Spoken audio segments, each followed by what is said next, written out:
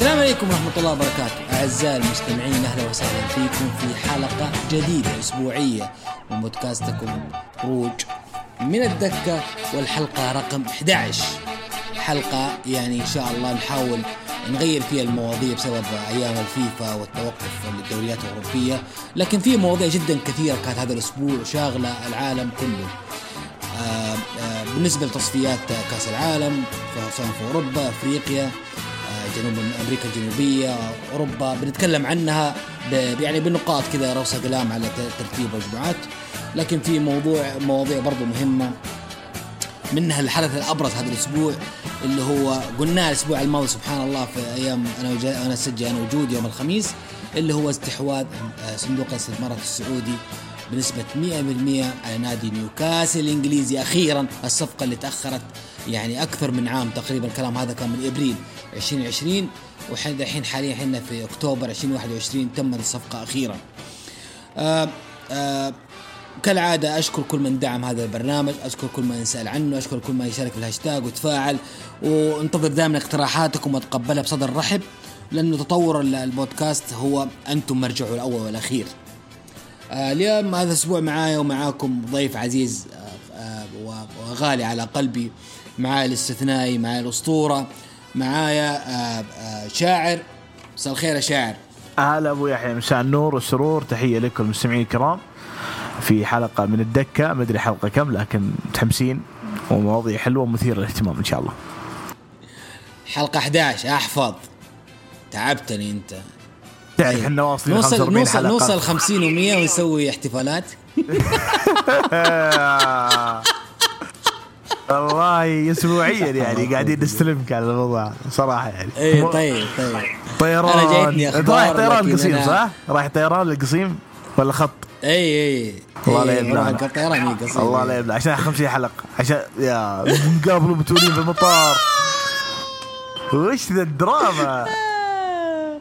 لا بس والله يعني كانت يعني رحلة. اسمع زي ما قلت انت في سبيس، ترى ابو تولين يحب الدراما دي في المطار، شو يبكي يعوذ بالله، مسلسل خليجي.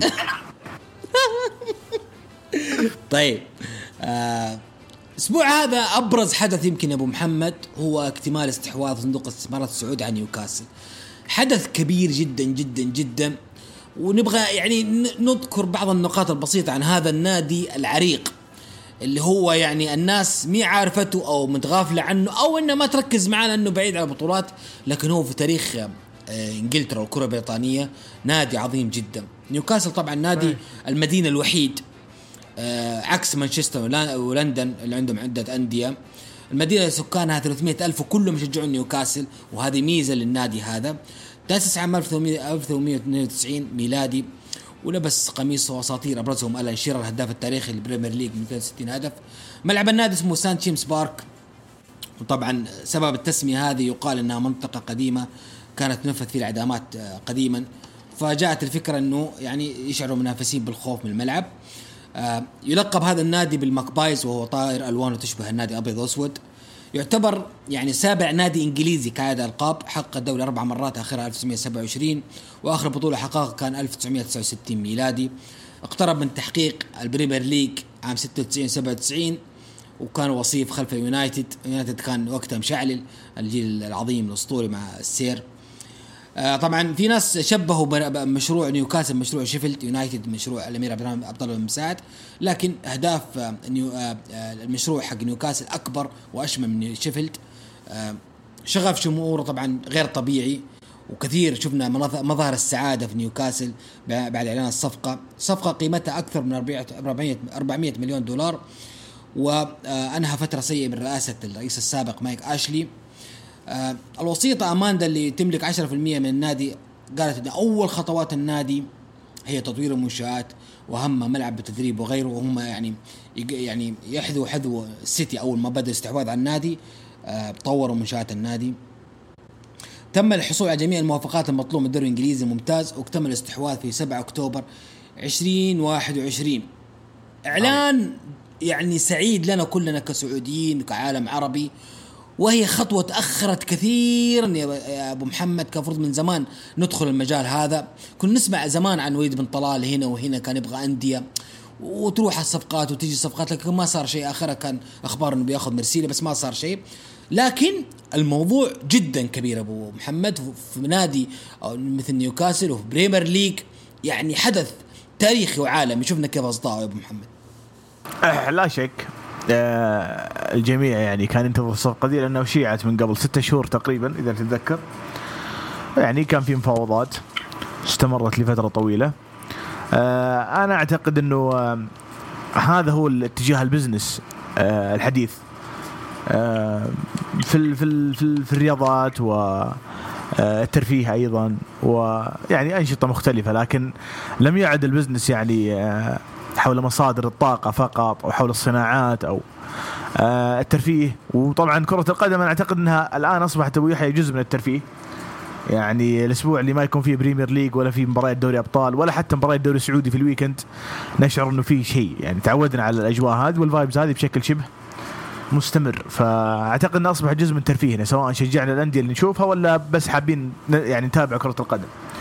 فطبيعي إنه صندوق من أعظم الصناديق السيادية في العالم اللي هو صندوق الاستثمارات العامة، وطبعا هي محفظة استثمارية متنوعة في فرص كثير ويعني مجالات اقتصادية مختلفة. لما يتم الاستثمار في نادي عريق مثل نيوكاسل، أنا أعتقد بكل صراحة أنها صفقة ناجحة وموفقة جدا ونسبة استحواذ كاملة 100% مثل ما تعرف.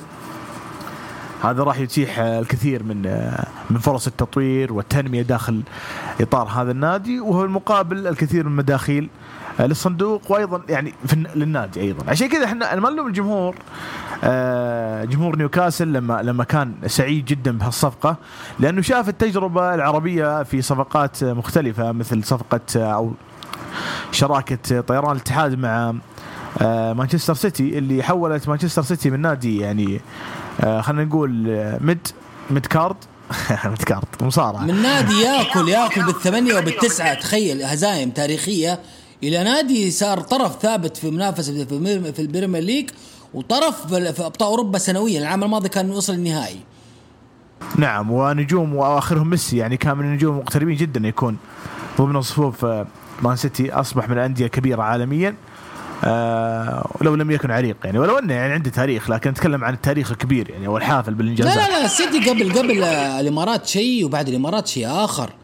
يعني هم اللي مشجعين النادي عارفين الموضوع ده. يعني شوف انت فرحة البريمير ليج او انا ماخذ الدوري 2012، تتذكر فرحة يا ابو محمد؟ اكيد انت طبعا مش صراحة لازم تتذكر.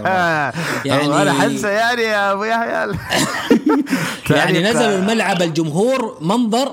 على فكرة انا المنظر ذا كنت اشوفه بالكالشيو الايطالي في نهاية التسعينات بداية الألفية. كان دائما كل نهاية موسم الجمهور ينزل الملعب. ما قد شفتها في الدوري الإنجليزي نهائيا أبو محمد إلا أنا من أخذ السيتي الدوري. سبحان الله. وهدف كانت حدث تاريخي يعني التوقيت والمنافسة في نفس الوقت. يعني مانشستر يونايتد على آخر سنين السير أليكس فيرغسون كانت على أشدها يعني، فكانت شيء ممتع. صح إن مانشستر رجع وأخذ البطولة الدوري السنة اللي بعدها واللي بعدها، بس كان دوري لذيذ.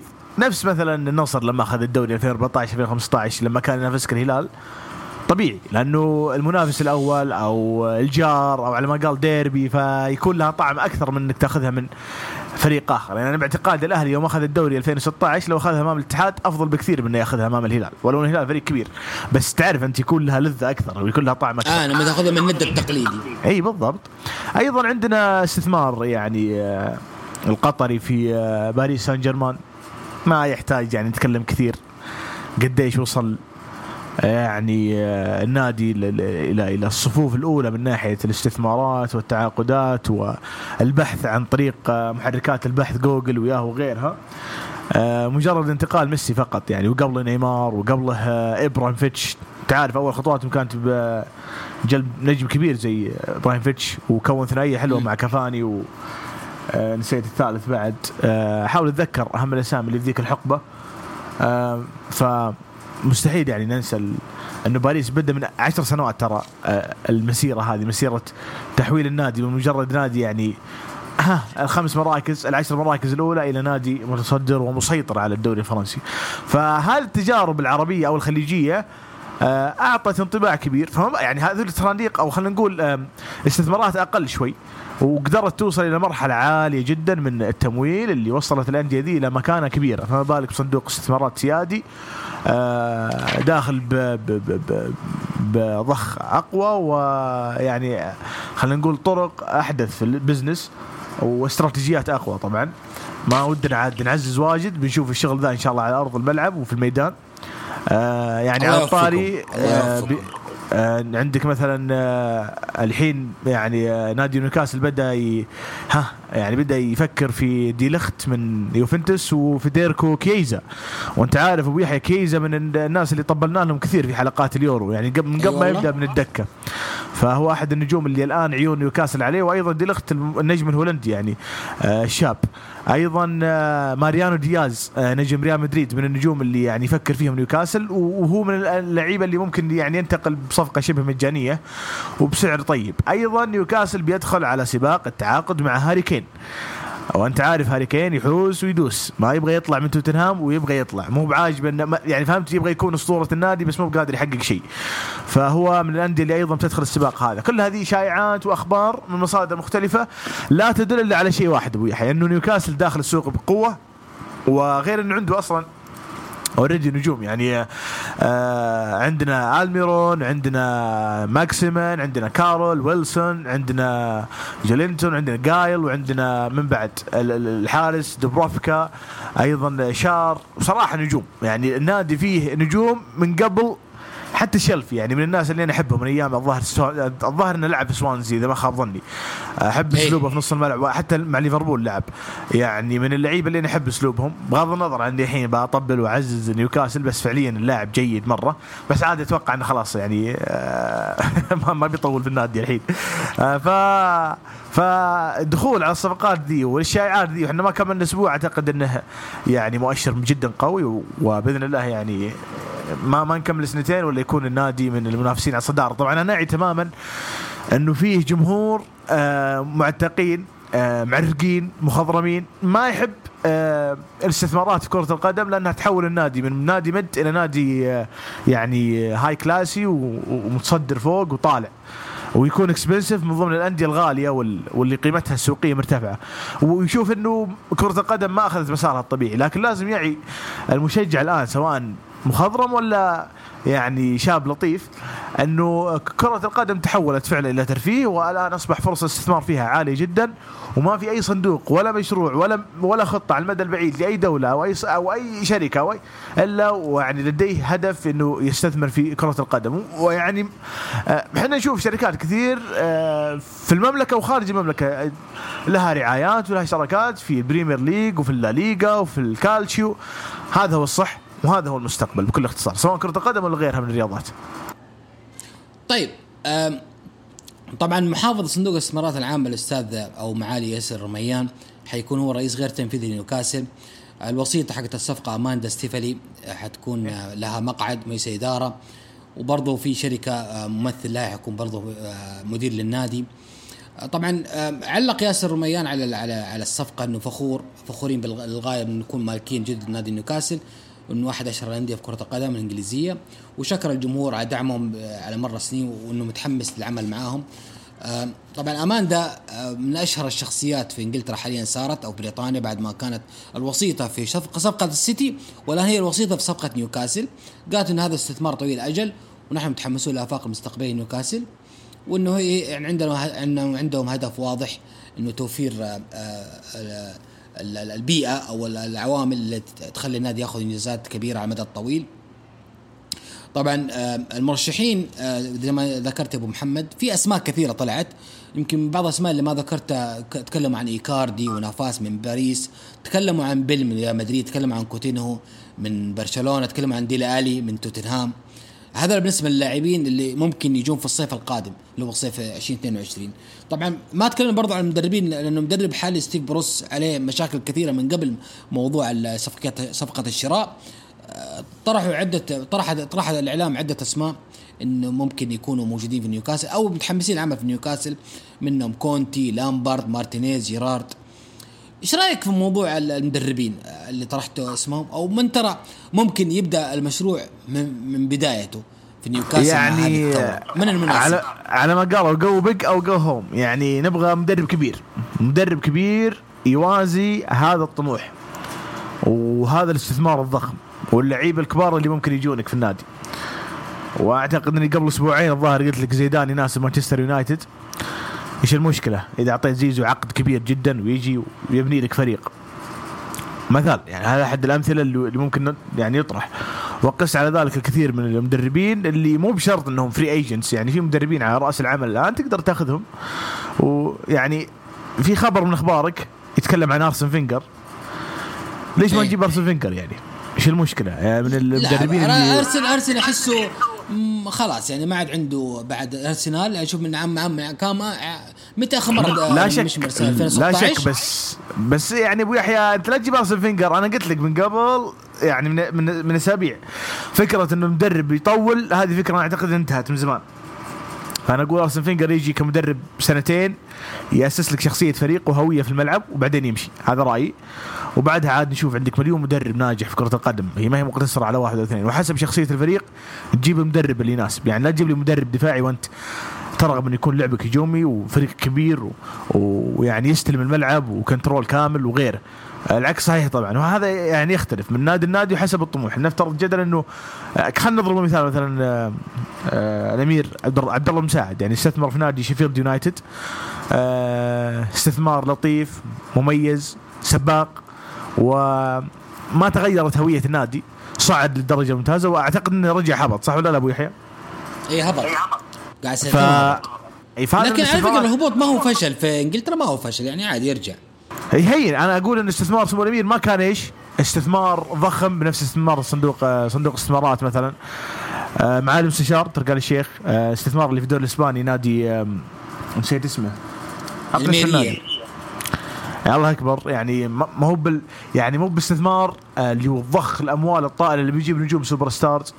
لا مشروع نيوكاسل مشروع ضخم، مشروع مره كبير بالضبط. عشان كذا احنا نقول انه شخصيه الفريق لابد انها تكون هجوميه، لانك انت الاسماء اللي مطروحه الان اللي ذكرناها انا وانت ما هي باسماء عاديه. لما تقول لي هاري كين، لما تقول كيزا، انت تتكلم عن لعيبه يعتبرون سوبر ستارز في عالم كره القدم حاليا.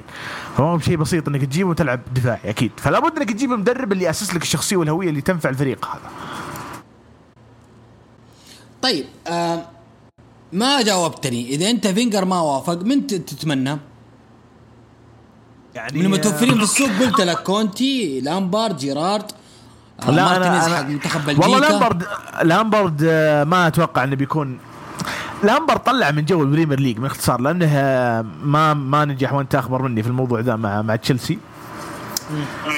جيرارد صراحه من المدربين الناجحين في الدوري الاسكتلندي، وانا اعتقد انه ممكن يسوي شيء صراحه. نتمنى يجي. فاجأك نجاح جيرارد في رينجرز؟ من هو؟ اتفاجأت بنجاح جيرارد في رينجرز ولا عرفت؟ لا انا عارف انه ستيفن جيرارد يعني من النجوم الاذكياء واللي يعني حذق وعنده رؤيه فنيه. اتمنى يجيب الطرق الفنيه ويفكر من الزلقات. يعني نبيه بس يدرب، ما نبيه يجيب النحس حقه معه. في واحد يولع الحين اذا سمع كلام. بس جيرارد فكره كونتي ليش لا. بس انا اقول يعني ايش فيك ما تحب زيدان يا ابو يحيى؟ زيدان صح. زيزو طيب ولا زيدان ولا ذكر وجود الاسبوع الماضي قال انه زيدان مره يعني مناسب للمشروع ويجرب اجواء جديده، وبنشوف ايش يقدم بالبريمير ليج. حيكون مغامره حلوه لزيدان. عندك خيسوس مدرب الهلال السابق ناجح عالميا، ومن المدربين اللي يستطيع خلق هوية ممتازة للفرق. حنا نجيب الناس المقربين واللي خاضوا تجارب قريبة من الدوري السعودي، لأنه في النهاية المستثمر سعودي، فقد يكون عنده يعني أسامي في الإدارة الفنية يعني أنا سمعت، وهذا شيء طبيعي جدا يشاع، مو بشيء رسمي، أنه والله اللاعب الفلاني بيدير بيشرف على الفريق مدري ايش. اكيد طرح اسامي زي سام الجابر، زي سعود كريري، زي ماجد عبد الله. انت عارف الشيء ذا لابد يطرح. يعني طرح سابقا مع شيفيلد والاستثمارات الخارجيه شيء طبيعي جدا. فاحنا نقول ما نبغى يعني مو بشرط يكون الاداري سعودي او انك تجيب سالم الدوسري زي ما طرح ابراهيم فريان في اخر، او زي ما لمح ابو صالح في اخر تغريداته مع انه مو بكل تغريدات ابو صالح يعني يعني تكون فريان الله يهب لك حياه. ابو صالح حبيبي من ايام منتديات كوره يعني تراني ترى يعرفني بس بيوزر نيم ثاني طيب. بس لا تعلم احد يوم الايام افضحك عندي ان شاء الله. والله ابو صالح مشكله كل يوم نزل مقطع يبكي ما ادري يعني ايش يبغانا نسوي يعني. امس بكى على المنتخب قبل فتره بكى على الهلال على النصر عاطفي بزياده ابو صالح الله يجزاه خير. فعموما انا ما ابغى لاعب سعودي ما ابغى اداري سعودي. انا اتكلم عن مدرب خاض تجربه ناجحه نعرفه جيدا وخاض تجربه عالميه ناجحه ايضا زي خيسوس.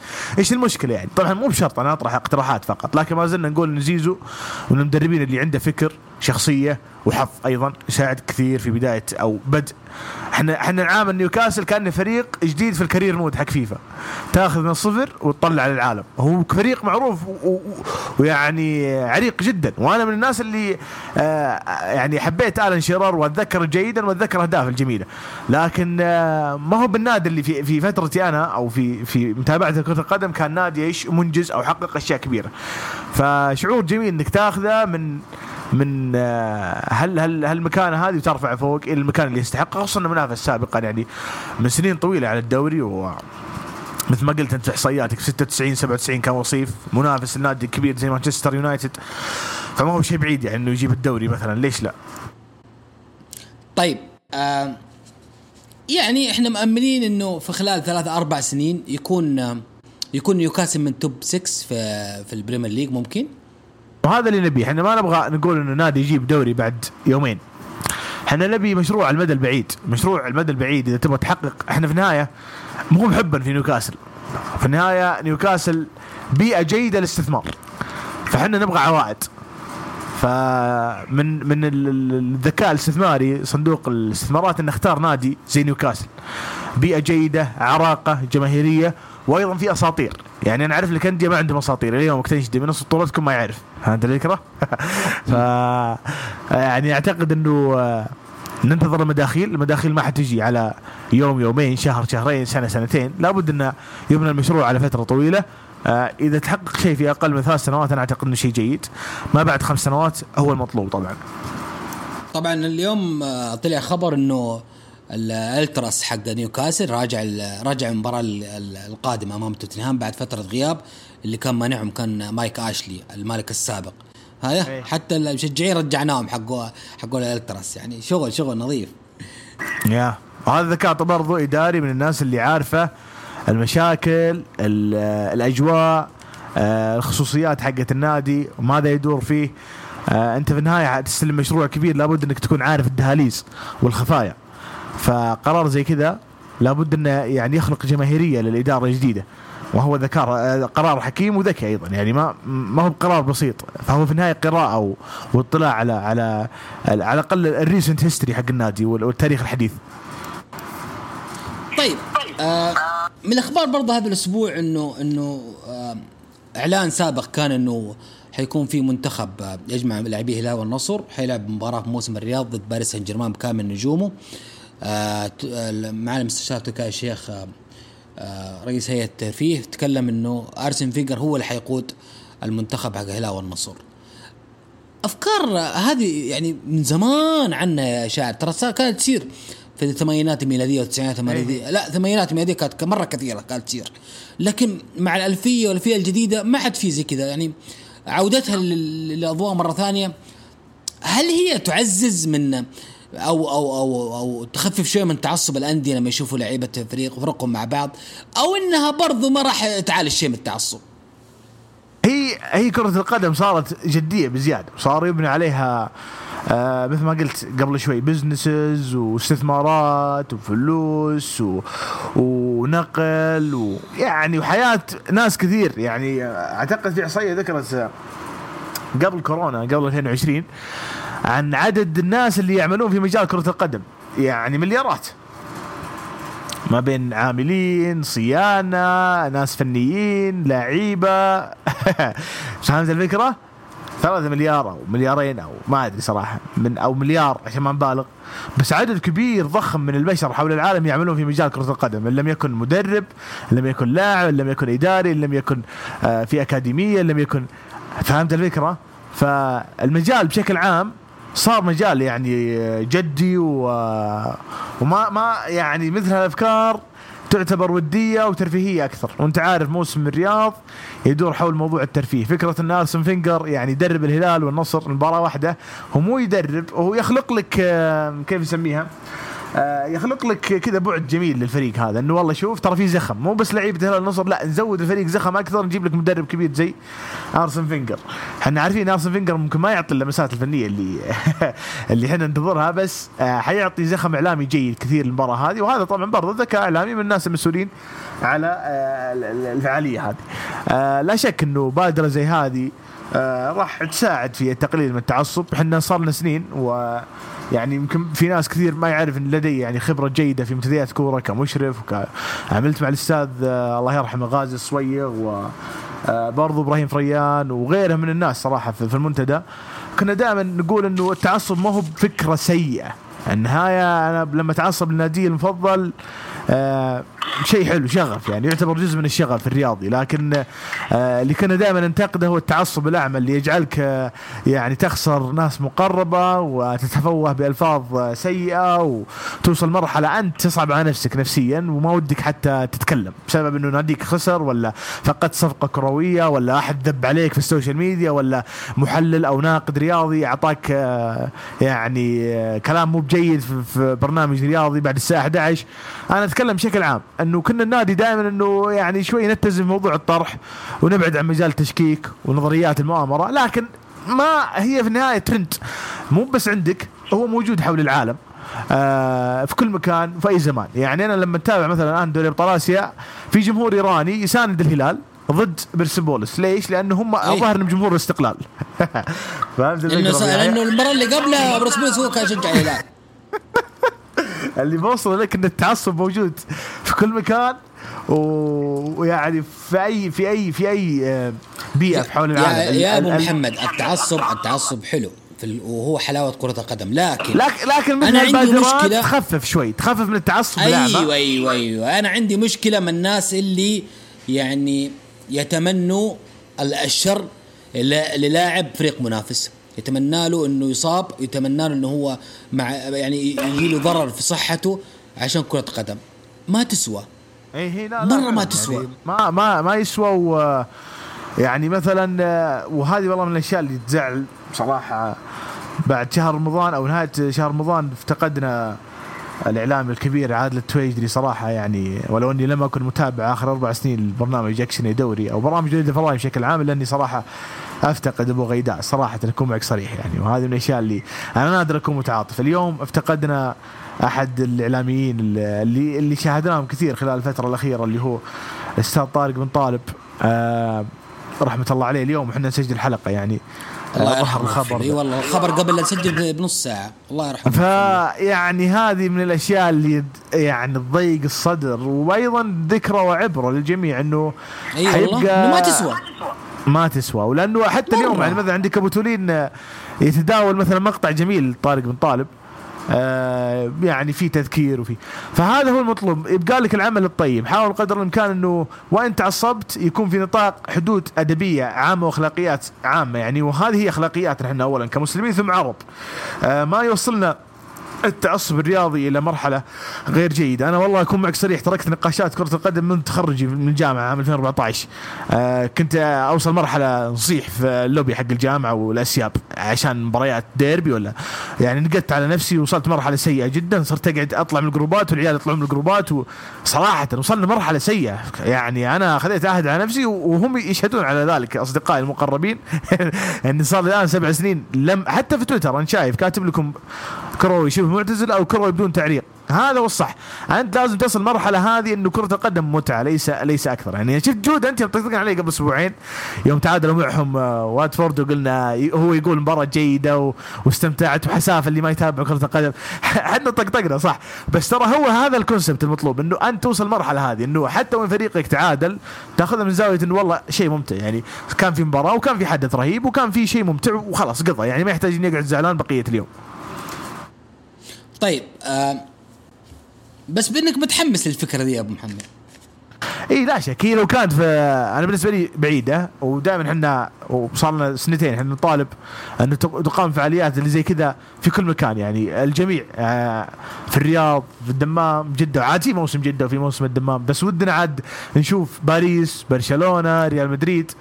لا في كلام انه السيتي حيكون في جده. في كلام انه السيتي حيكون في جده. انا هذا اللي اعتقد انه بنشوف فريق كبير زي باريس مرصع بالنجوم يلعب ضد فريق مكون من الاهلي والاتحاد ويدربهم يوسف عنبر. يا سلام. ويساعده حسن خليفة. ايوه. طيب برضو معالي المستشار تركي آل الشيخ أعلن عن تحديد مباراة على كأس الراحل الأسطورة دييغو مارادونا بين برشلونة ضد بوكا جونيورز. أسألك سؤالين. هل نابولي تم إسقاطه عمدا عن هذا الحدث لأنه نابولي هو أشهر نادي لعب في مسيرته؟ تمام. وهل فكرة أنه نسوي كأس لواحد ميت فكرة جيدة ولا لا في كرة القدم؟ يعني كأس شرفي تكريم الأسطورة أسطورة كرة القدم الأول أو الثاني. يعني حتى احنا نخربط بين بيليه ومارادونا وبعدين دخل ميسي شوي على الخط كريستيانو شوي. الرباعي هذا ما نختلف عليهم. يعني فأسطورة وأساطير كرة القدم فقد العام الماضي. بادرة يعني تكريمية. ما هي بشيء رسمي. يعني مو بكاس إنه والله يعتمد لك في بادرة تكريمية الأسطورة سواء شارك. إيش سبب إسقاط نابولي برأيك أنت؟ لأنه كاس شرفي أكبر ناديين يعني أو أعرق ناديين لعب لهم مارادونا برشلونة وبوكا جونيورز هم في النهاية اللي حيجيبون لك الإعلام والجمهور أكبر كأسماء. لكن كمسيرة نابولي أفضل مسيرة. أنا أتفق معك. احنا نتكلم عن كأسماء. الناديين حاليا أكبر من نابولي. فهمت الفكرة؟ فأنا أجيبهم لأني أنا عندي حدث وعندي فعالية وأنا أعتقد أن الاثنين هذول حيجيبون مزخم أكثر من إني أحط نابولي مع إنه نابولي يعني فيها نجوم. عندنا ميرتنز عندنا أنت على فكرة ترى عارف شيء اللي يغبن أفضل انطلاقة في الدوريات الأوروبية هذا الموسم نابولي. تخيل نابولي والله من 2014 يطيح يقوم. أتمنى يعني مع انخفاض كمية النجوم في الانتر ويوفنتوس ياخذ له فرصة هو أو روما. يعني صراحة ودنا أحد الناديين ذولي ينطلق وياخذ الدوري. أكون معك صريح. فعموما هي طالما أنها شرفية ما أعتقد إنه في يعني تغاضي عن النادي أو ممكن السنة الجاية تصير رباعية مثلا إنه تصير كأس سنوية رباعية ويحطوا النادي الرابع يشارك فيه مارادونا وخلص. شو المشكلة يعني؟ طيب أحداث والله كنا نشوف الدول المجاورة كل سنة نشوفها على أرض المملكة. أنا ما أقول يا حظ أهل الرياض صراحة. يعني فعاليات جدا جدا جميلة والواحد لو كان يعني يملك الوقت والفراغ يستاهلون. وحنا حنروح كرام جول يا أبو يحيى. أنا صار لي فترة أقول لك خلينا نروح بس أنت الله يهديك تبي تاخذ عمرة يعني وهذا شيء جيد. وهي أولوية صراحة. الله أسألك سؤال. أمس أخذت 8 ساعات معك بالليش نقول ترى على فكرة أنا قعدت البارح اليوم أكتب المواضيع اللي بنكتبها سولفها في الخط. ترى خلصت المواضيع ولسه الخط 4 ساعات باقي. لا يعني الخط ما حيقل عن 6 ساعات لأن في ساهر وأنا مستحيل ألقى يعني مخالفات عشان لا أنا قلت نفك سبيس ونجيب أبو علي وسلطان ونقعد نسولف إننا نوصل يعني أعتقد الطريق مو كله يعني الشبكة فيه 4G. يعني أنا أعتقد إنها فكرة غير جيدة بس ممكن نسجل بودكاست 6 ساعات. أنت تدري عاد آخر مرة يعني هي المرة الأولى والأخيرة أمسك فيها خط الرياض. جيت من الرياض لمكة. إيش قضيتها؟ أول شيء من الشقة فللت اللابتوب البطارية فل وفللت الجوال. فخلصت تقريبا كم فيلم على اللابتوب وإحنا في الخط. وبعدين وحتى كان شمس فاضطريت إني أحط شماغي وأغطي اللابتوب عشان أتفرج. وخلصت طب خلصت البطارية حقتها بيش أسوي؟ مسكت الجوال فرشت الجوال خلاص صار 10%، وبرضه باقي الخط يمكن كمان 300 كيلو. فتخيل 300 كيلو صرت ماني قادر حتى انام، لانه خوي اللي ورا نام، والسواق ما شاء الله تبارك الله صامل ما يبهرج مع احد، بيركز على الخط، فراحت كلها في افكار هو شيء من مكة من دحين ما سويتها. اي لا فعلا هو الطريق مكة يعتبر شوي اثقل يعني، بس من الطائف وحتى لو من تربة، يعني حاليا انا في تربة اسرع بالنسبه لي. يعني لو اطلع عن طريق الخرمه للرياض تقريبا 4 ساعات ونص 5 ساعات. فيعني انت اكيد انك تشوفها كثير في النهايه، بس يعني اذا شغلت ام كلثوم 3-4 اغاني فل إيه توصل قوية، توصل بالراحة يعني والله جد.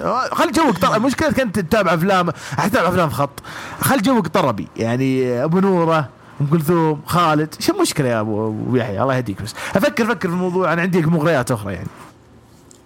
طيب الكرة الذهبية طلعوا مرشحين للجائزة، ويعني اسمها 30 اسم تقريبا طلعوا، وحيكون الحفل إن شاء الله في 29 نوفمبر.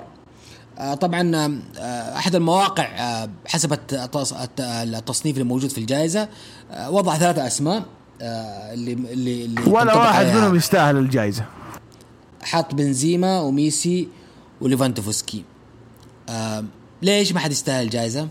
تضخيم للثلاثة هذولي، وحتى كريستيانو كان معهم.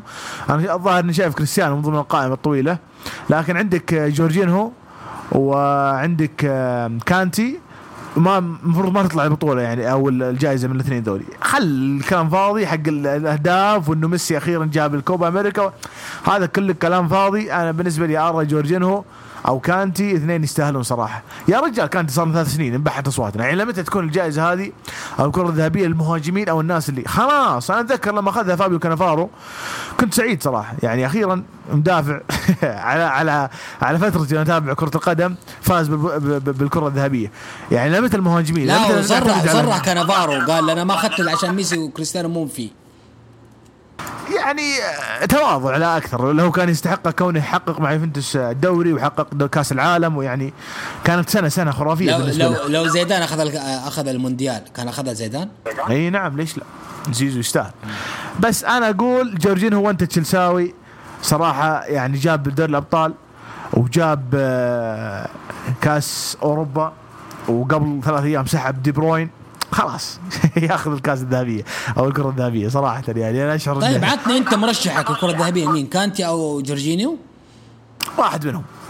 طبعا جورجينيو كون جاب 2 يستاهل صراحة. طيب يعني معليش ليفا على الصعيد المنتخبات يسوى. بايرن صار له سنويا يفوز بالدوري الالماني، وش الجديد؟ خل ارقام، انا متفق مع ارقام، وانا عارف ان التصنيف يعتمد على ارقام، انا داري. ميسي جاب الكوبا امريكا جيد، هل سوى شيء اخر مع برشلونة؟ لا. بنزيما مع كامل احترام التقدير لا جاب كذا ولا كذا. اسبانيا ميسي. انا اتكلم عن واحد جاب الابطال واليورو، يعني في شيء اكبر من كذا؟ يا صح صادق. لكن كالعادة مجاملة لنجمك المفضل. طيب طيب ايش بهم متفلتين ريال مدريد بخصوص بنزيما والحساب الرسمي ريال مدريد يتكلم عن بنزيما تدور البلندور؟ قوي ترى بنزيما جدا والله، من زمان والله، من 2012 يمكن. انا اراهن اللاعب اسطوري وخرافي، ومظلوم مع البي بي سي، مظلوم مع رونالدو، مظلوم مع بيل، لكن لاعب خرافي، لاعب قوي يعني. مشكلته حتى لما صارت الصفقات حقته 2009 طاح مع كاكا ورونالدو، يعني طاح مع 2 اقوى اسما وجايك مليون وطفي النور. بس اللاعب القوي يبرز والله لو تحطه مع من. فأخيرا يعني وصل لنضج، أعلى نضج كروي وصل له حاليا.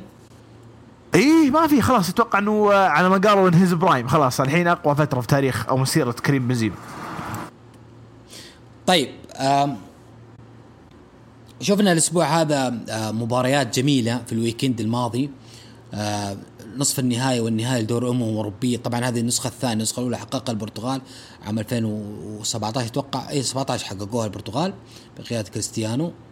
السنة هذه شفنا نصف النهائي اسبانيا فازت على ايطاليا وكسرت سلسلة الفوز الكبيرة لإيطاليا، وتوقفت ايطاليا عن 38 مباراة بدون خسارة.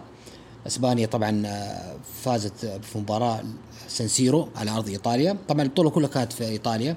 فرنسا على ارض ملعب اليوفي فازت على بلجيكا 3-2 والمنتدى كانت حلوة 2-0 شوط الاول بلجيكا، فرنسا قلبتها 3. ايش رايك في مباراة نصف النهائي؟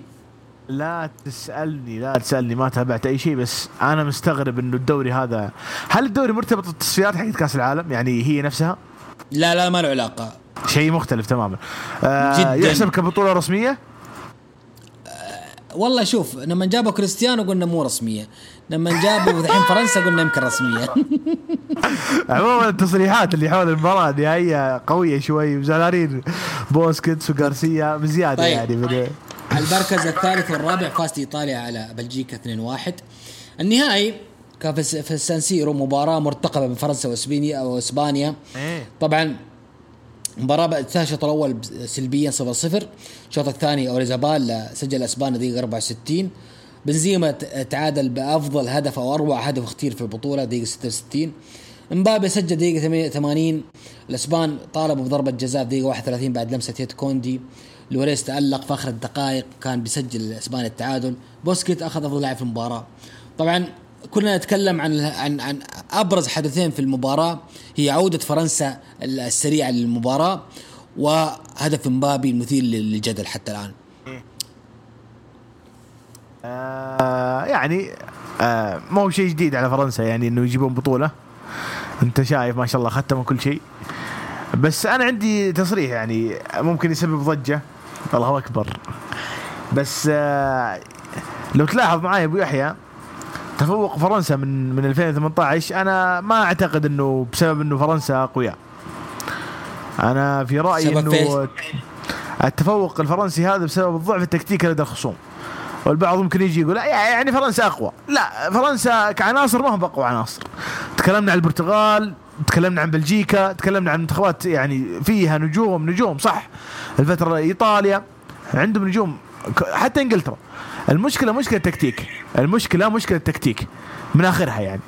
فأنا ما أعتقد أنه هذا هو الجيل الذهبي لفرنسا، في أجيال أقوى، لكن هذا الجيل تميز أنه جاء في فترة المنتخبات عندها ضعف تكتيكي كبير. هذا رأيي أنا الفني، وتقدرون تقبلون تقدرون يعني ترجعون لي. لا يعني مع احترام يعني الحين تتكلم عن أنه يعني وجهة نظرك أنا معاك فيها في جزء منها، إنه ترى إنه أغلب المنتخبات لا تمر بأفضل أيامها. هذا كلامك صح؟ حلو أي بالضبط. أي إنه البرازيل لا هي برازيل، أرجنتين ما هي أرجنتين، إيطاليا خل دولي اللي برا أوروبا خل ركز على الأوروبيين ما في إلا اللي برا أوروبا خلاص. ترى أي بطولة أي منتخب برا أوروبا أنا أعتقد إنه يعني نسي كرة القدم من 2014. لا حد يزعل.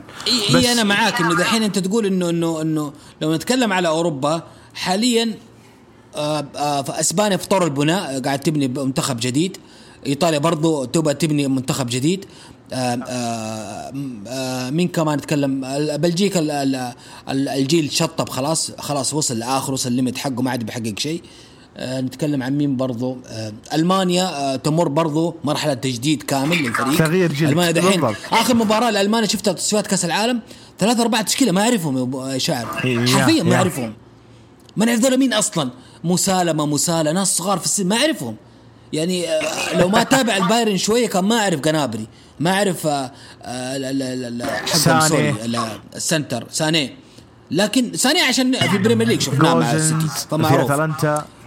فحاليا يمكن فرنسا هي أقوى سكواد اللي هو أساسي واحتياط نفس السكواد. أنا أعتقد البرتغال قوي وبلجيكا قوي صراحة، يضاهي فرنسا وقد يتفوق عليه عناصريا. لكن مشكلتي مع البرتغال وبلجيكا طايحين في مدربين عاهات يعني. البرتغال على فكرة الجيل حقهم هذا أقوى من حق 2016، قلت لكم في اليورو الجيل حق البرتغال أقوى من جيل اليورو، قوي يعني. برونو وحتى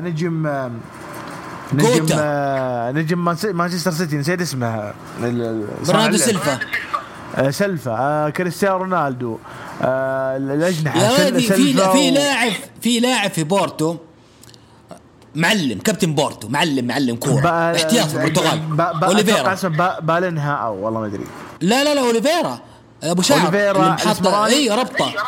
لا مو اسمراني، ولد كذا ابيضاني حتى ربط شعره ورا. الفيرا المحور صح صانع اللعبه او ايوه محور.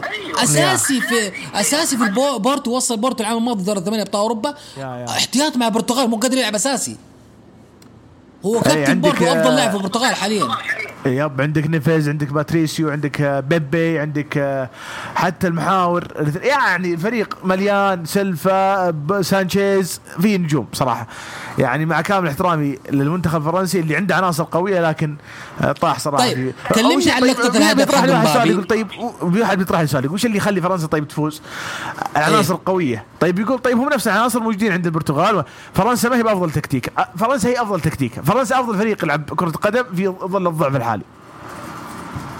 يعني أنت تشوف إنه فرنسا محظوظة أن تجمع الجيل هذا في فترة كرة القدم في أوروبا ما تعيش أجمل أيامها. يب يعني احنا لاحظنا إيطاليا بعناصر أقل لكن قدرت تجيب اليورو لأنه لعبوا بتكتيك حلو ويعني ذكاء مباريات خروج المغلوب. وبرضه انجلترا يعني شفت تذكر انت مسولفنا عن الشوط الاول ذاك كانت البطوله رايحه لانجلترا اصلا. فالمنتخبين ذول يعني قدموا شغل تكتيكي جيد لكن عندهم عناصر اقل من عناصر فرنسا على فكره. يعني عناصر فرنسا اقوى، فالتكتيك موجود بس العناصر ما هي موجوده في المنتخبات هذه. فرنسا عندهم عناصر تكتيك تكه اقل لكن ما زال ينافس على ما قال نون ما في احد في اوروبا. فننتظر. انا ودي تطيح فرنسا وايطاليا في مجموعه واحده مثلا في كاس العالم، ليش لا؟ طيب تصفيات أوروبا المونديال 2022 وتصفيات أمريكا الجنوبية وآسيا، أنت من الناس اللي ما يتابع تصفيات يا أبو محمد؟ اي لانه يعني الفريق الوحيد اللي مهتم للمنتخب السعودي بصراحه. عدا ذلك يهمني كثير اخر جوله لما اعرف زي اتوقع 2018 ما شفنا هولندا. خلاص انت اخر جوله تعرف من او الجوله قبل الاخير تعرف من المنتخبات اللي تاهلت والمنتخبات اللي برا كاس العالم. هذا اللي يهمني صراحه انكم معك سريع. انا بس بذكر معلومه انه حاليا في اوروبا المانيا والدنمارك اول منتخبين رسميا تاهلوا كاس العالم. حلو، منتخبين كبار ومنتخبين قدموا شغل كبير في على الاقل الدنمارك. خل المانيا ما قدموا شيء في اليورو. الدنمارك حققت سلسله يعني على فكره الدنمارك فاز 7 مباريات بدون خساره. يعني يكفي في اليورو يعني صار لهم ظرف حاد وسيء في اول مباراه ومع ذلك قدروا يوصلون لادوار متقدمه. فهذا احنا نتكلم عنه وقتها ونتكلم الان. منتخب جاي بقوه مثل ما قلت لك. تصفيات ممتعه لعشاق كره القدم اللي يحبون المدارس المختلفه والطرق المختلفه وكره القدم وتنوع كره القدم. مع اني برضو عندي تصريح ثاني لو تسمح لي. اعتقد ان كره القدم تحتاج ثوره فنيه جديده زي ثورة التيكي تاكا، زي اللي هي أصلا تيكي تاكا موجودة ولكنها تطورت قليلا. يعني أنا أنتظر مدرسة جديدة في كرة القدم. أنا أشعر أن كرة القدم أصبحت روتينية. يعني أصبح وتشوف أطنخ نادي وأقوى نادي وتشوف أقوى منتخب وأطنخ منتخب ترى أنه فيه روتين شوي في كرة القدم. ما تحس الآن في كرة القدم أنه في فريق مميز بتكتيك معين. يعني أكثر فريق أنا في رأيي يتميز بشيء اللي هو مان سيتي بالضغط العالي، مو بالتيكي تاكا، لا بالضغط العالي على الخصم فقط. عدا ذلك ما في أي فريق في العالم عنده التكتيك الخاص. برشلونة وهو برشلونة السيد أسياد الفن في كرة القدم راحت انتهت خلينا نقول الصبغة الفنية اللي كانت على برشلونة. المقصد انه نحتاج ثورة جديدة في كرة القدم، وهذه الثورة راح تخلق الحماس من جديد للأجيال القادمة. حنا جيل، أنا بالنسبة لي لحقت على جيل ميسي ورونالدو والتيكي تاكا، أجيال ذهبية صراحة في كرة القدم. أنا أنتظر ثورة فنية جديدة في الطرق والتكتيكات وفي اللعيبة السوبر ستارز والزخم الإعلامي مجددا. التصفيات ما حد يتابعها إلا واحد عاشق حقيقي لكرة القدم. أنا ما وصلت للعشق هذا، أنا مهتم في الفرق اللي أنا أحبها فقط. فعشان كذا من مهتم بالمنتخب السعودي صراحة. طيب بس سريع المجموعات حقت أوروبا. الأولى صربيا وبرتغال متصدرين، الثانية السويد وأسبانيا، الثالثة إيطاليا وسويسرا، الرابعة فرنسا وأوكرانيا، الخامسة بلجيكا والتشيك، السادسة الدنمارك واسكتلندا. طبعا الدنمارك قلت 8 مباريات أبو محمد، 24 نقطة، تأهلت رسميا لكأس العالم الدنمارك. حلو. اسكتلندا المركز الثاني معاه منافس على الصعود.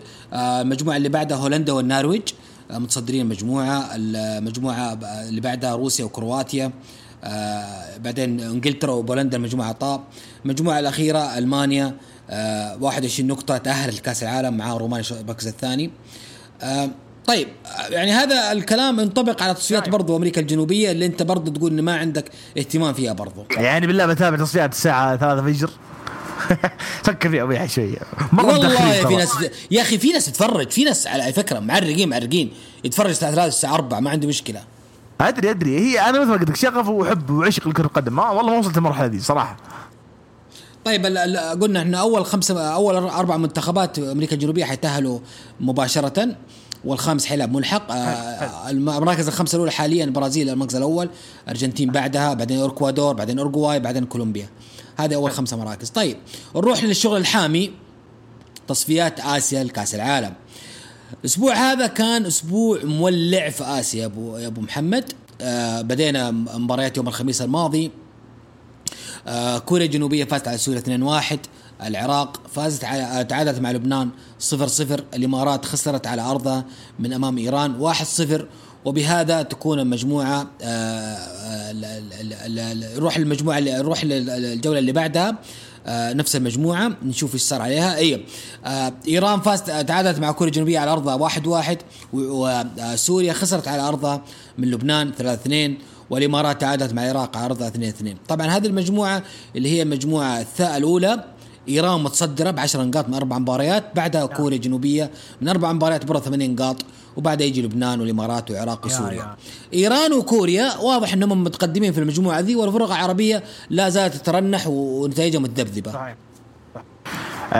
خلني رأيي بسمعك بس شوي لأوروبا ونوصل على آسيا. البرتغال جدا قريبين جدا قريبين من التأهل. صربيا مسوين شغل مرة ممتاز، وانت عارف صربيا ما شاء الله عندهم أسامي كبيرة من تاديتش الميلينكوفيتش، أسامي كبيرة صراحة. السويد مستمرين على الشغل الحلو. إسبانيا مرة قريبين. فرنسا ما نشكك في تأهلهم. بلجيكا تقريبا يعني 5 انتصارات وتعادل 1 فقط، تخيلت. تشيك مسوين شغل حلو وتعادلوا مع بلجيكا وقريبين برضو. يعني هولندا ضامنين. روسيا وكرواتيا ضامنين. يعني ما في منتخب كبير مبتعد عن كاس العالم. يعني الآن كل المنتخبات الكبيرة وكل المنتخبات اللي حنا أتوقع أن كلها موجودة في كاس العالم، من البرتغال لإسبانيا لإيطاليا لفرنسا لبلجيكا لهولندا لروسيا لإنجلترا لألمانيا، الجميع موجودين. فأوروبا ما أتوقع ما يحتاج أن نتابع ونكون يعني حريصين بزيادة. تصفيات النهائية في كأس أفريقيا باقي كأس أفريقيا أو عفوا تصفيات أفريقية إلى الآن ما وصلوا للمرحلة النهائية، بس الجزائر وتونس وساحل العاج ومصر جنوب أفريقيا المغرب هذول غالبا رايحين للمرحلة الجاية. وحلو يعني ما شاء الله المنتخبات العربية في أفريقيا شغالين أفضل بكثير. تصفيات قارة أمريكا الشمالية بيض ميتة كالعادة. المكسيك وأمريكا رايحين كأس العالم. تصفيات أمريكا الجنوبية زي ما قلت أبو يحيى نفس الفكرة ميتة. البرازيل أرجنتين إكوادور أوروغواي كولومبيا، يعني منتخبات كبيرة متصدرة. ما أتوقع إنه في أحد ممكن نبغى نشوفه غير تشيلي. الباقيين ما يهمونا. بيرو يمكن عشان خويك كاريو، عدا ذلك مو مهم يعني إحنا نشوف الفرق الباقية. كأس العالم في آسيا، تصفيات كأس العالم في آسيا العلامة الكاملة السعودية أنا أعتقد أنها شيء مو بس ممتع ولا لذيذ، يعني حلو انك تشهد الشيء هذا. بالنسبه لي اتذكر تصفيات 2002، اتذكر تصفيات 2006، واتذكر تصفيات 2018. باعتقادي انه تصفيات كأس العالم 2022 من أمتع وأجمل وأحلى التصفيات. أولا دخول المنتخب بثقة كاملة، وأنا أعتقد وهذا يمكن البعض ما يشوف شيء أساسي أبو يحيى، تأثير اللعيبة الأجانب في الدوري السعودي 7 و8 أجانب في الفرق أثر كثير على خبرة النجوم الشباب المنتخب السعودي، فراس ولا حسين ولا سلمان الفرج ولا غيرهم. يعني مع أنه سلمان مو بشاب يعني خلاص 32 سنة ما شاء الله، بس يعني أقصد أنه تأثروا بزملائهم في الأندية الأجانب وقدروا يعني يوصلوا مرحلة فنية عالية جدا. عندنا مشاكل دفاعية نعم، لكن انك تاخذ العلامة الكاملة امام منتخبات زي فيتنام وعمان واليابان والصين يعني ما هي بصعبة. يعني استراليا عليك اعتقد انه يمدي ان شاء الله، بالذات انها يعني استراليا من الانديه او من المنتخبات اللي خسرت من اليابان، واحنا فزنا على اليابان رقميا. اذا انت فايز على الشخص اللي فاز على الشخص اكيد تقدر تفوز عليه، فانت فزت على اليابان تقدر تفوز على استراليا. هذا هو المنطق. المجموعه الاولى المنتخبات العربيه ضيق الصدر شوي، لا لبنان ولا الامارات ولا العراق ولا سوريا، لكن اعتقد انه واحد منهم يعني حنضمن منتخب عربي ان شاء الله في كاس العالم. اذا عمان استمرت بالسيستم هذا غالبا انها حتقابل منتخب عربي على المركز على الملحق الآسيوي، يعني غالبا انها حتقابل واحد من الرباعي، ممكن سوريا الأقل، واحد من ثلاثي لبنان الإمارات العراق، فممكن نشوف ممكن منتخب خليجي الإمارات عمان كأس العالم، وهذا اللي نتمناه إن شاء الله تعالى. يعني رقميا أنا مرتاح جدا للسعودية، حتى قلت في تويتر إحنا تأهلنا خلاص، مع إنه جاء واحد قال لي يا ولد اذكر الله باقي مطولين، ما أنا خلاص أشعر إنه بعد 12 نقطة على مكان من 4 مباريات ما في أي شيء يدعو للتشاؤم أبو يحيى. يعني هو انطلاقة جدا رائعة وهي تعتبر أفضل انطلاقة في تاريخ المنتخب في تصفيات كأس العالم. وفي مجموعة قبل لا تبدأ قلنا إنه في مشاكل عندنا وما راح نعدي من المشاكل هذه، لكن ما شاء الله تبارك الله 4 انتصارات ورا بعض، وتقدر يعني إنك تشتغل الأمور كلها في يدك كمنتخب، تقدر إنك تتأهل في الجولة السادسة أو السابعة وهي 10 جولات. أنا شيء يعني في حاجتين عجبتني في المنتخب. أولا المنتخب ما عاد يعتمد على أسماء معينة، وهذه ما كانت موجودة 2017 في 18. ثانيا هناك مدرب يعمل بخطة لكل مباراة ولكل خصم، وليس عنده سيستم ثابت. وهذه يعني كنا نتكلم في أيام مارفيك كان عنده مشكلة إنه هو تكتيك واحد في كل المباريات، لكن رينار قاعد يشكل في التكتيك، قاعد يلعب بخطط، قاعد يفاجئ خصمه. يعني بالأمس مباراة الصين فاجأ رينارد خصمه بسامي النجعي أساسي، وإحنا كنا قبل المباراة ب3 ساعات كانت مسربة التشكيلة إنه غريب حيلعب نفس تشكيلة اليابان حيكون موجودين. فاجأنا إنه سامي النجعي هو اللي كان أساسي، ولما يكون عندك لاعب تعتمد عليه أساسي ويفاجئ الخصم ويكون سبب من أسباب فوزك بنسبة إلى 80-90%، فأنت نجحت في تكتيكك ونجحت في الخطة اللي عملتها أو التوليف اللي عملتها. حاجة ثانية الأجواء الحالية سواء الاتحاد السعودي أو وزارة الرياضة أو جمهور، كل ملتف حول المنتخب ده، ويشعر بأهمية المرحلة هذه، إن المنتخب عنده أشياء كبيرة لازم يحققها. وأرى بوجهة نظر إنه الحراك اللي في جنبنا في الدول الصديقة مثل قطر مثل الإمارات مثل بعض الدول اللي شهدت تطور، الجزائر دول عربية، أرى إنه تطور اللي صار في هذه المنتخبات يعني بالذات قطر والجزائر خلى المنتخب عندنا يشعر بالغيرة، والمسؤولين يشعروا إنه هناك كوادر وهناك مواهب وهناك بيئة مقدم لنا منتخب لا يواكب التطلعات، ونقدر نسوي أفضل من منتخب الموجود عندنا في السنوات الماضية. فأرى أنه المستقبل مبشر بالخير لهذا المنتخب والكرة السعودية بشكل عام. شفنا قبل فترة الإعلان حق أكاديمية مهدي اللي قدمه مورينيو إنه في أكاديمية على مستوى عالمي حتكون في السعودية، وهذا كلام قلناه من يوم ما صارت أكاديمية سباير في قطر، إنه إحنا ما نقل عن قطر إن نسوي أكاديمية عندنا تكون حكومية وإشراف من الدولة، مو أكاديمية تجارية يسوقوها شركات سنة سنتين ويطفش ويمشي. لكن لا، أكاديمية مهدي أراها أكبر مشروع صار في تاريخ الرياضة السعودية، وحيكون له مخرجات في جميع الألعاب. يعني ما يغفل الجانب التجاري، الأكاديميات التجارية أو الربحية أو اللي يعني تدرب بمقابل برضو ما تعتبر سيئة، لأنه يعني تطلع مواهب. خلينا نكون واقعيين، يعني في مواهب كثير تطلع من الأكاديميات بس ما عنده استمرارية. هذا قصدي، ما عنده استمرارية. هين أنا ما تكمل. لكن زي أكاديمية مهدي مشروع دولة يا أبو محمد، هذا مشروع دولة يعني حيستمر. ممتاز. أكاديمية سباير أنا مريتها في 2015 تقريبا 2015 في قطر، شغل كبير عالمي جدا. ودي اشوف نفس هذا الكلام قبل 6 سنين، يعني كنت اتمنى اشوف نفس المشروع هنا واعتقد فيه اقوى. اتفق معك، انا اتكلم عن انه ما التعارض. اذا كان في عندك اكاديميات تجاريه واكاديميه، النادي الاهلي بدا اول فكره اكاديميه نادي قبل سنين طويله، ويعني ما قدم المواهب الخارقه جدا، لكن قدر يسوي عمل جيد. فانا كنت اتمنى وقتها انه نطلع من فكر مدارس الانديه الى اكاديميات الانديه.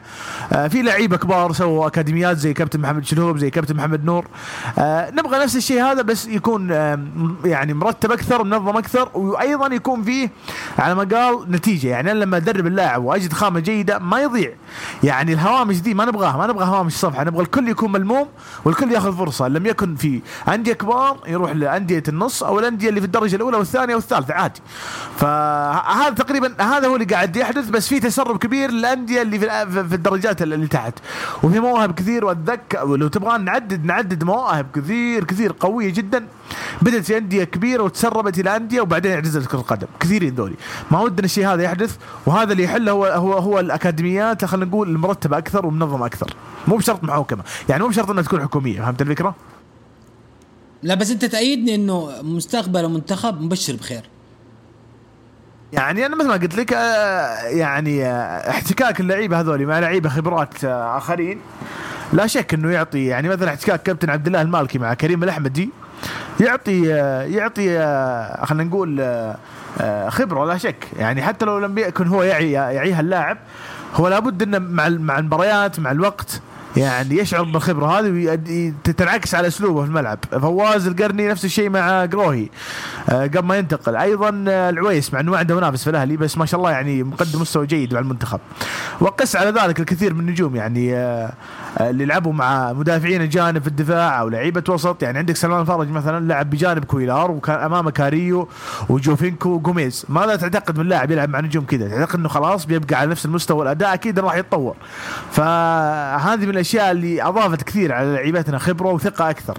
وغير كذا أنه كأس العالم في قطر وأنت عارف أنه الشعور بيكون أريح أكثر وممتع أكثر وأخوي أكثر، وبيكون لنا جمهور كبير، بيكون الملعب ملعبنا على مقام. تخبر يعني تجربة الهلال في كأس العالم للأندية قبل سنتين كانت جيدة، وشفنا يعني تشجيع عربي للهلال، وشفنا الهلال وصل نصف النهائي. فأعتقد أنه هذا الشيء راح يساهم برضو ويخلي اللعيبة يعني يسعون أنهم يتأهلون هالكاس، لأنه كأنها على أرضك وبين جمهورك. يعني في النهاية أرض قطر هي أرض السعودية، ما فرقت كثير، جمهورهم العكس صحيح.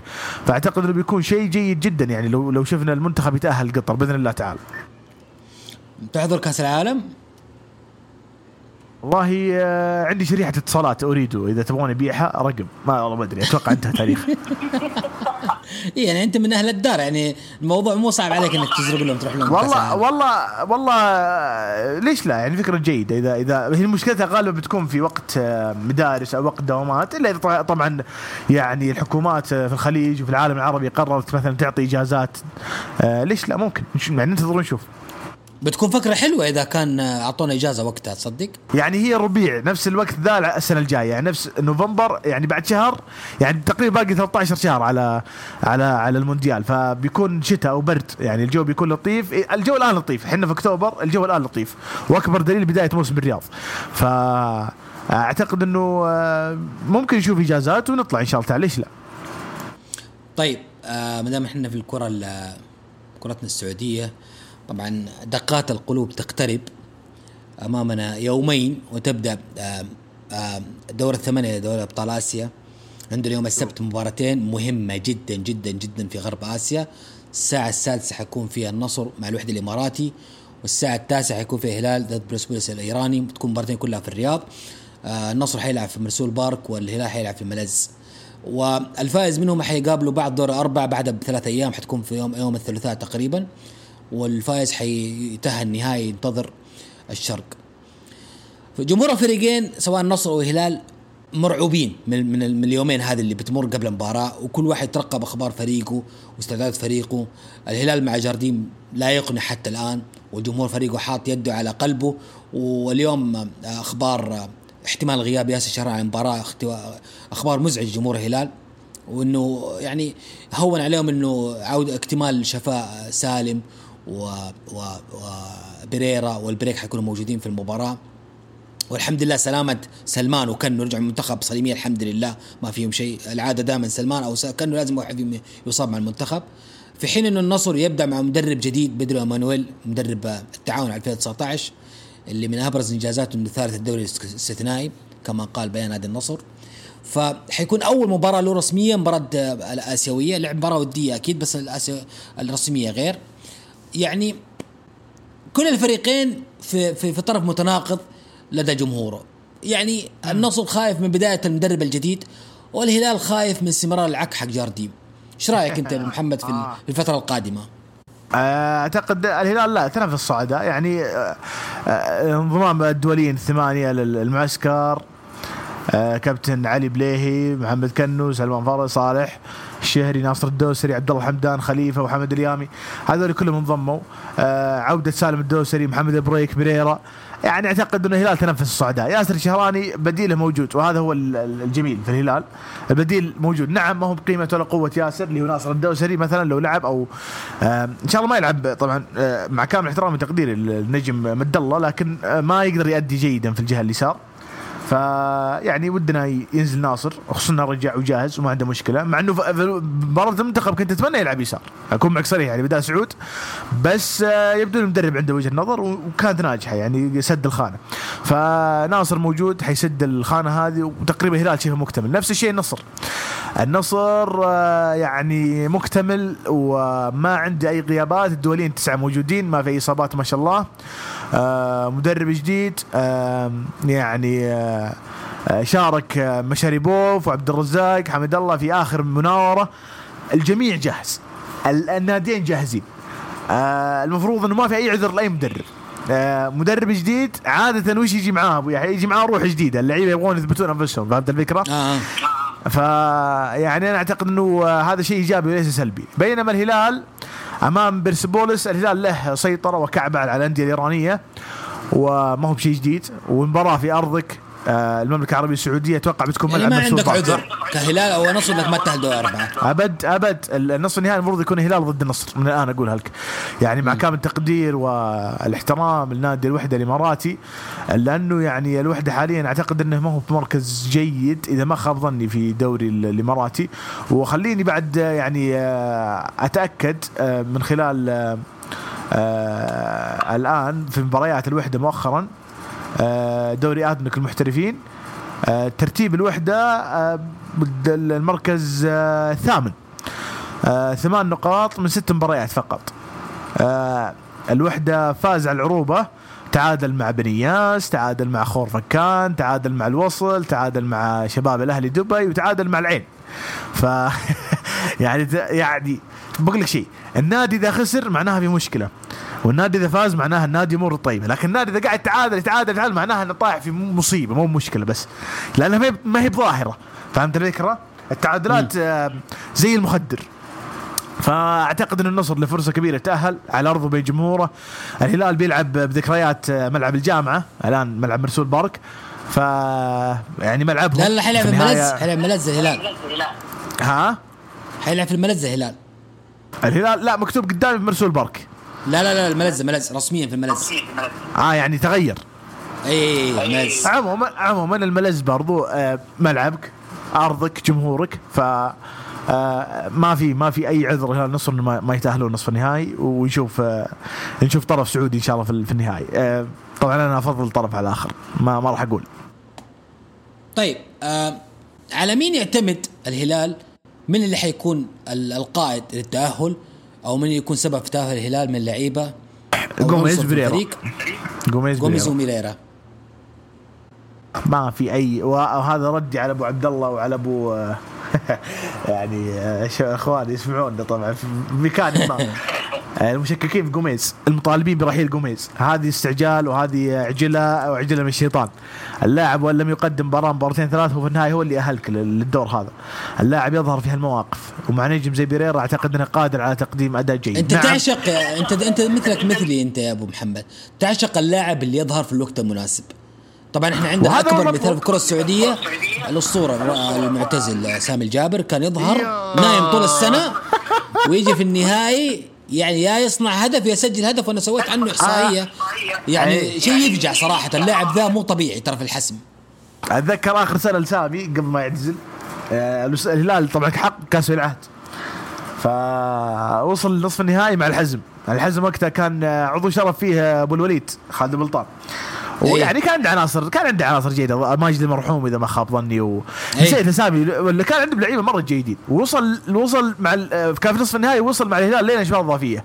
فإذا ما خاب ظني كان مدرب الهلال، إذا ما خاب ظني كان دينيو، أو والله ما نسيت صراحة. دخل سامي وياسر في الهجوم، سجل سامي هدفين. لاعب منقطع عن كرة القدم، لاعب وقتها كان فيه هجوم كثير من الإعلاميين في الأندية المنافسة. لاعب كان عنده مشاكل مع الإدارة أصلا، يدخل ويسجل لك هدفين بكل برود وينهي. هذا لاعب كبير. بغض النظر عن سامي نتكلم عن جوميز قدم معك 3 سنوات جيدة، باقي له سنة يمكن سنتين غالبا الهلال بيبيعه يعني قبل ما يخلص عقده. لكن هذه السنة هي آخر سنة عقده يا أبو محمد. هو وجدد سنتين يا أبو يحيى صح ولا لا؟ اي غلق السنه، باقي سنه، هاي السنه الاخيره له يعني في الصيف القادم حينتهي عقده رسميا مع الهلال. خلاص يعني تطردونه في الشتويه مثلا، لا كمل جميلك خليه يكمل نهايه الموسم يعني من زي جارديم الحين. انا اقول انه جارديم انقلع غالبا انه جوميز حيرجع شوي جو، لانه طيب. جارديم قاعد يضرب ترى بموسى. جوميز نروح للنصر يعتمد على مين في التاهل؟ طبعا في اخبار اليوم انه ممكن ابو بكر حيكون اساسي وحمد الله احتياط. ما يحتاج اللاعب ابو بكر واللاعب حمد الله، وراهم وتليسكا والسوبر ستار الاول مسؤول عن تاهل النصر ان شاء الله لنصف النهائي.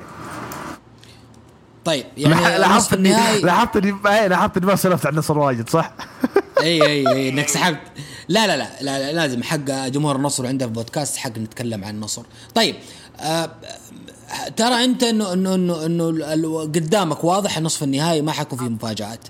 المفاجآت تحدث ليش لا يعني في النهاية هذه مباراة خروج مغلوب الوحدة، وإن كانت تعادلات واجد فهو إلى الآن مخسر في الدوري الإماراتي ترى، فهذا برضه من المؤشرات اللي يعني تخلي النصر شوي يكون حذر. برسبولس نادي إيراني وأنت تعرف الأندية الإيرانية يمكن يظهر لك كورتين يعني طويلة وكور رأسية، هنا مكمل الخطر عندهم، وهذه ألعابهم المرتفعة. الهلال يتقن اللعب الأرضي يتقن اللعب الهوائي، ما هي بقضية يعني، بس أنا أتكلم عن أنه عندهم نقاط وقد يلعبون على نقاطهم ويتأهلون، وهذا مو بأول نادي يعني طلع الهلال. نتذكر ذوب آهن في 2011 طلع الهلال من البطولة في وقت كان الهلال في أقوى مرحلة منذ سنين طويلة بقيادة جريتس والنجوم الرباعي والهامسون وتياغو نيفيز ورادو ياسر القعطاني ومحمد الشلهوب وأحمد الفريدي وأنت خبر القائمة العظيمة وخالد عزيز وغيرهم. ومع ذلك طلع ليش؟ لأنه لعب ضد نادي إيراني لعبة مرتدة والكرة الهوائية، فهذا الشيء لازم يحطونه برضه هلاليين في بالهم. لابد انك تحط المؤشرات الخطيره على اساس ما تضمن المباريات هذه. لا طيب انت دحين لعبه الهلال والنصر، هل ترى انه المباراه 50-50 او 60-40 اذا لعبوا ضد بعض؟ اي النصر له اولويه، النصر عنده طموح اقوى من الهلال تحقيق البطوله، انت عارف الشيء هذا اكثر من اي شخص اخر. وهل هذا الطموح يعني هل ما يكون في برضه جانب سيء؟ النصر حتى فنيا ترى احسن من الهلال لو جينا نقارن. خل الترتيب في الدوري وخل فنيا النصر اقوى. النصر في الملعب عنده شكل افضل من الهلال. النصر عنده طموح اكثر من الهلال. الهلال عنده جيل على وشك انه ينتهي، في عدد كبير يعني وصل لمرحله، ادري معدل الاعمار في الهلال صغير لانه صعد ناس كثير، نتكلم عن الجيل الاساسي في عدد كبير منهم يعني قارب على 30، سالم وسلمان، جوميز طلع خلاص فوق 30، كاريو قرب. المقصد انه هذا احنا على ما قالوا عنده فانيرا يعني نهايه حقبه بكثير موسمين. النصر على العكس قاعد يجدد بشكل شبه موسمي، دفاعهم الان فل جديد، فاعتقد النصر عنده طموح اكثر. النصر طموح وايضا قدام غريب تقليدي زي الهلال ما راح يفرط فيها ترى، هذا رايي. وطبعا الهلال نادي كبير ممكن يقلب. طيب وانا تبي الحق انا ودي النصر يفوز، تدري ليش؟ عشان ينطرد جارديم، عشان جارديم منطرده ها، ويجي سعد الشهري يقود الهلال. يا سلام ثم نقفع الكرة المحلية أخيرا يلا نبطل من الفرجة. طيب برضو الدوري السعودي حيكون في الأسبوع القادم عدة مباريات، باطن الشباب، الفيحة والرايد، الطائي وأبها، الأهلي والاتفاق. الهلال والنصر مؤجلة خلاص حيلعبوا أكيد في آسيا. الفتح والتعاون، الحزم والفيصلي، ضمك والاتحاد. يمكن أبرز مباراة أو مباراتين حتكون الأهلي والاتفاق، لأنه الاتفاق اليوم غير مدربه وجاب فلادان مدرب الأهلي السابق، وحتكون أول مباراة له فلادان أمام فريقه السابق اللي أقاله. والمتصدر الاتحاد حيلعب مباراة مع ضمك في أرض ضمك، مباراة مرة صعبة الاتحاد أمام ضمك المتطور ضمك حاليا.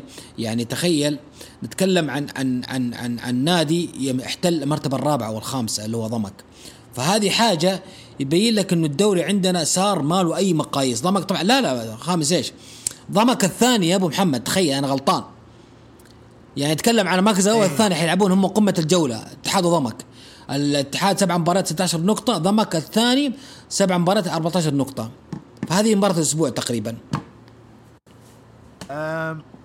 حضرها ليكشر كالعادة لأن يوم تقول الاتفاق يعني الاتفاق جاي بروح جديدة، مدرب مختلف، ف سواء لعب الأهلي بجدة أو بيلعب بالجوهرة، لكن أنا باعتقادي إنه ما راح يأثر. الاتفاق بيكون خصم صعب إذا ما فاز على الأهلي أصلا. ضمك والاتحاد، ضمك يلعب كورة حلوة، كورة جميلة جدا ممتعة، وبيلعب على مدينة الأمير سلطان بن عبد العزيز الرياضية في محالة، بيكون على أرضه بين جمهوره. أرقام ضمك مرة ممتازة، ما خسر إلا من النصر فقط، فاز مباريات كثير، فاز على الطائي وفاز على الفيصلي وفاز على أبها وفاز على الرايد، تعادل مع الشباب وتعادل مع الأهلي.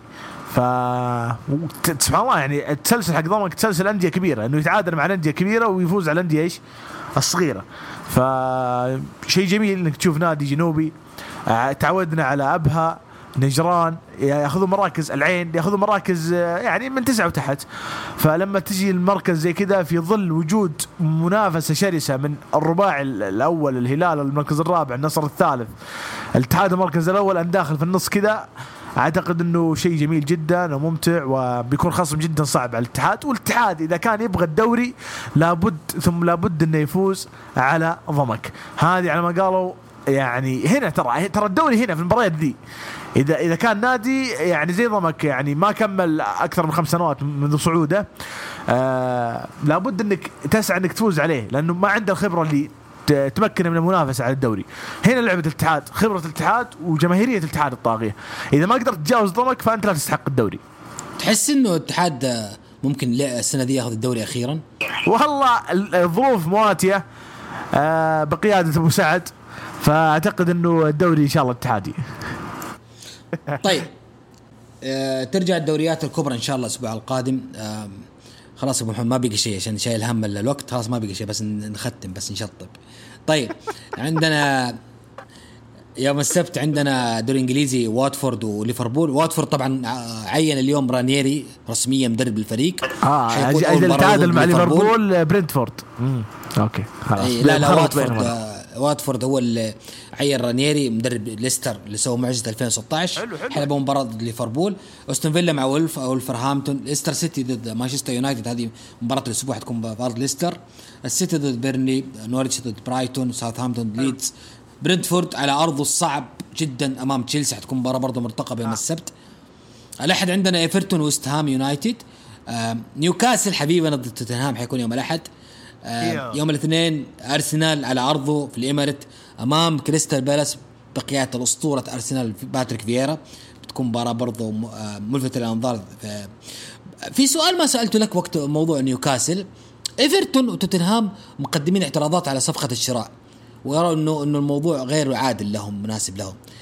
ليش الصياح هذا عنده؟ مش في المشكلة. حسد هذول حسودين ترى. إذا كنت حسود ترى تبدأ تسوي أشياء غبية زي كده، يعني تدخل نفسك في مواضيع ما لها داعي زي كده. فمطالبات غير شرعية ولا لها وجه من الصحة، وأندية وضيعة حقيقة. يعني تخيل تستثمر في إيفرتون، سلامات يعني نادي، يعني أي نادي لون أزرق يرفع الضغط على فكرة، يعني خذها قاعدة. تحس شعار ذا حق دقيقة دق علي واحد من الشات، خلينا نقفل وش ذا، سلامات قفل جوالك، سلك زي حق السدير تاعي، قفل جوالك. يعني أرقام اللي تجيك من تشاد وجزر المالديف ترى غريبة، يعني بصراحة لازم يشوفوا المحل. نرجع للموضوع، معليش على الكت آسيا ويحيى. هذه المطالبات ما لها منطق ولا شيء. مانشستر يونايتد في محك قوي مع ليستر، أعوذ بالله. مباراة تكون صعبة جدا جدا بعد فترة الفيفا، تكون صعبة. خلي على ربك. بس ترى لو تجي تشوف الدوري يعني متلاصقين. تشيلسي 16، ليفربول 15، السيتي يونايتد 14، ايفرتون 14، برايتون 14. برنتفورد اللي انت خايف انه يشكل خطوره على تشيلسي تراه في المركز السابع ويدور مركز اوروبي، سواء المؤتمر سواء الدوري الاوروبي. يعني لا الفريق صار يفجع كله بصوره صغار، هجومي ما يوقف الهجوم. ترى الفريق وصلنا للجولة الثامنة وما زال الدوري الإنجليزي ممتع وما زال التنافس فيه على أشد ما يعني درجة ممكنة. فننتظر صراحة الجولة هذه. وعد طيب. يعني إجازة للطاقم التعليمي وذا، يعني بيكون حلو للشباب في المدارس. الليغا حتبدأ يوم السبت، ليفانتي ضد ختافي، سوسيداد ضد مايوركا، يوم الأحد غرناطة أتلتيكو مدريد، ريال مدريد وأتلتيكو بلباو. ويقال إنه مباراتين مدريد أتلتيكو وريال كل حتكون متأجلة بسبب عودة اللعيبة من أمريكا الجنوبية. فاليكارو ضد ألتشي، سيلتا فيغو ضد إشبيليا، فياريال ضد أوساسونا، برشلونة ضد فالنسيا. هي قمة الجولة حتكون يوم الأحد الساعة 10. يوم الاثنين تختتم الجولة، الافيس ضد ريال بيتيس، واسبانيول ضد قادش.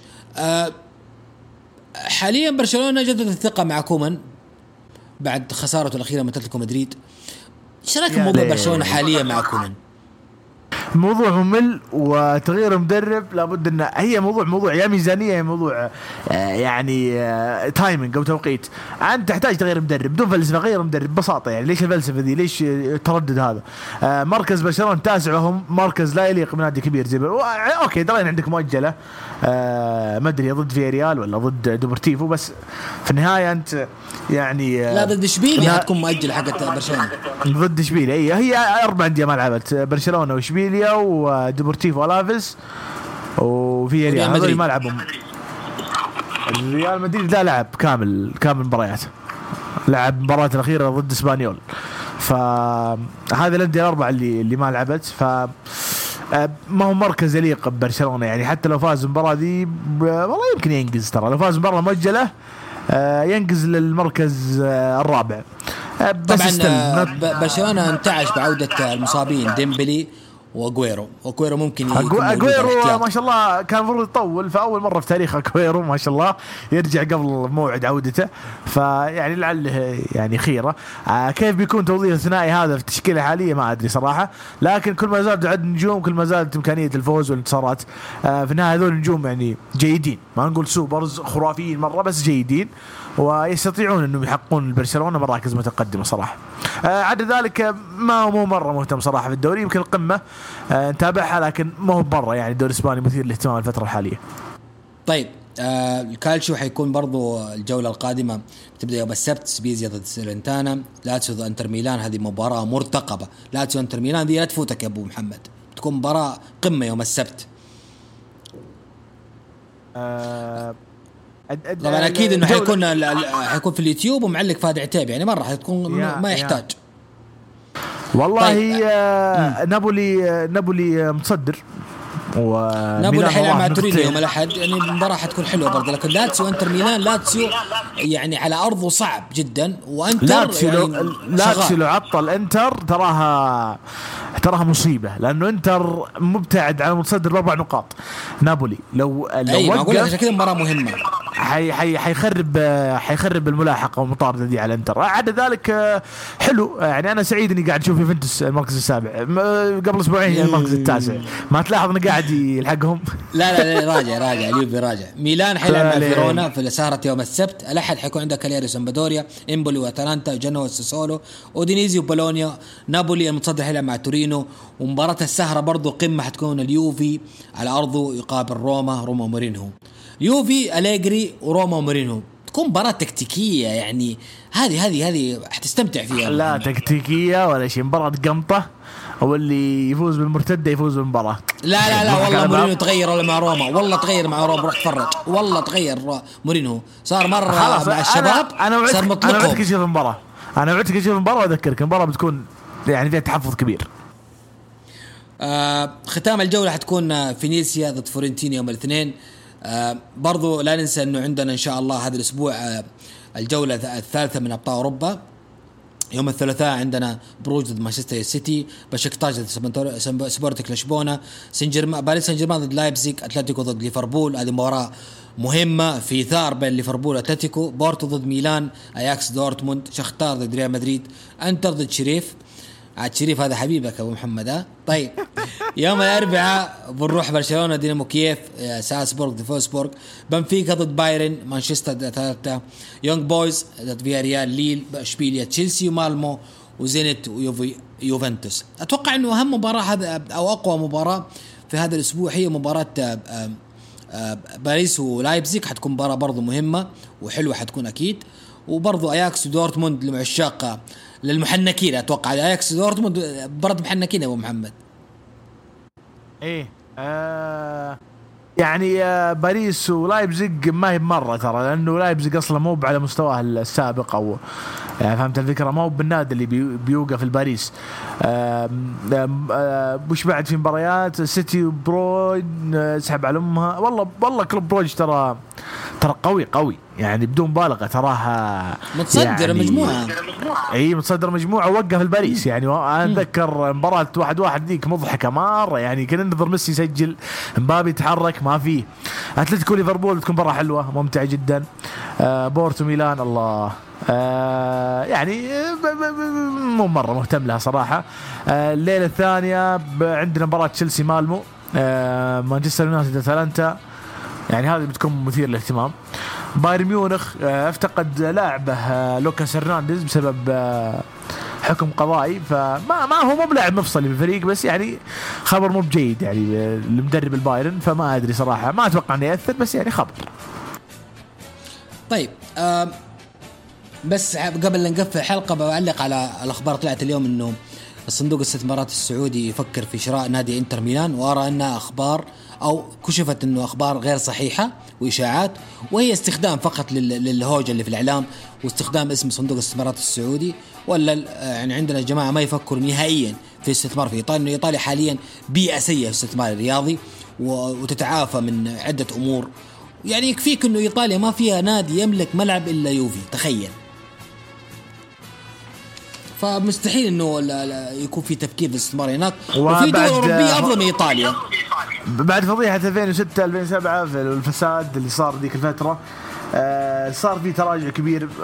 يعني اتذكر في مستثمرين صينيين في يعني حول فرق زي ميلان، كان في تردد وتراجع كبير وقلق، لانه البيئه الرياضيه في ايطاليا بشكل عام ما تساعد على موضوع الاستثمار، على عكس بريطانيا، على عكس يعني اسبانيا، تشعر انه فيه خلينا نقول محاكم اقوى، قوانين اقوى، ومراقبه اقوى.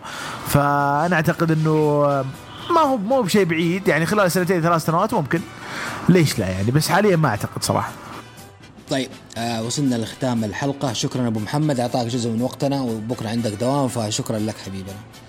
يعطيك العافيه ابو يحيى، ما قصرت، وان شاء الله ما طولنا عليكم. ان شاء الله. شكرا، دائما اضافه ممتعه لنا، واشكر كل من شاركنا في الهاشتاج، وكل من شاركنا اليوم ما في وقت، لكن ان شاء الله الاسبوع القادم نقرا كل التغريدات. دائما وابدا شعارنا العائله اولا والقادم افضل. سبحانك اللهم وبحمدك، اشهد ان لا اله الا انت، استغفرك واتوب اليك. السلام عليكم.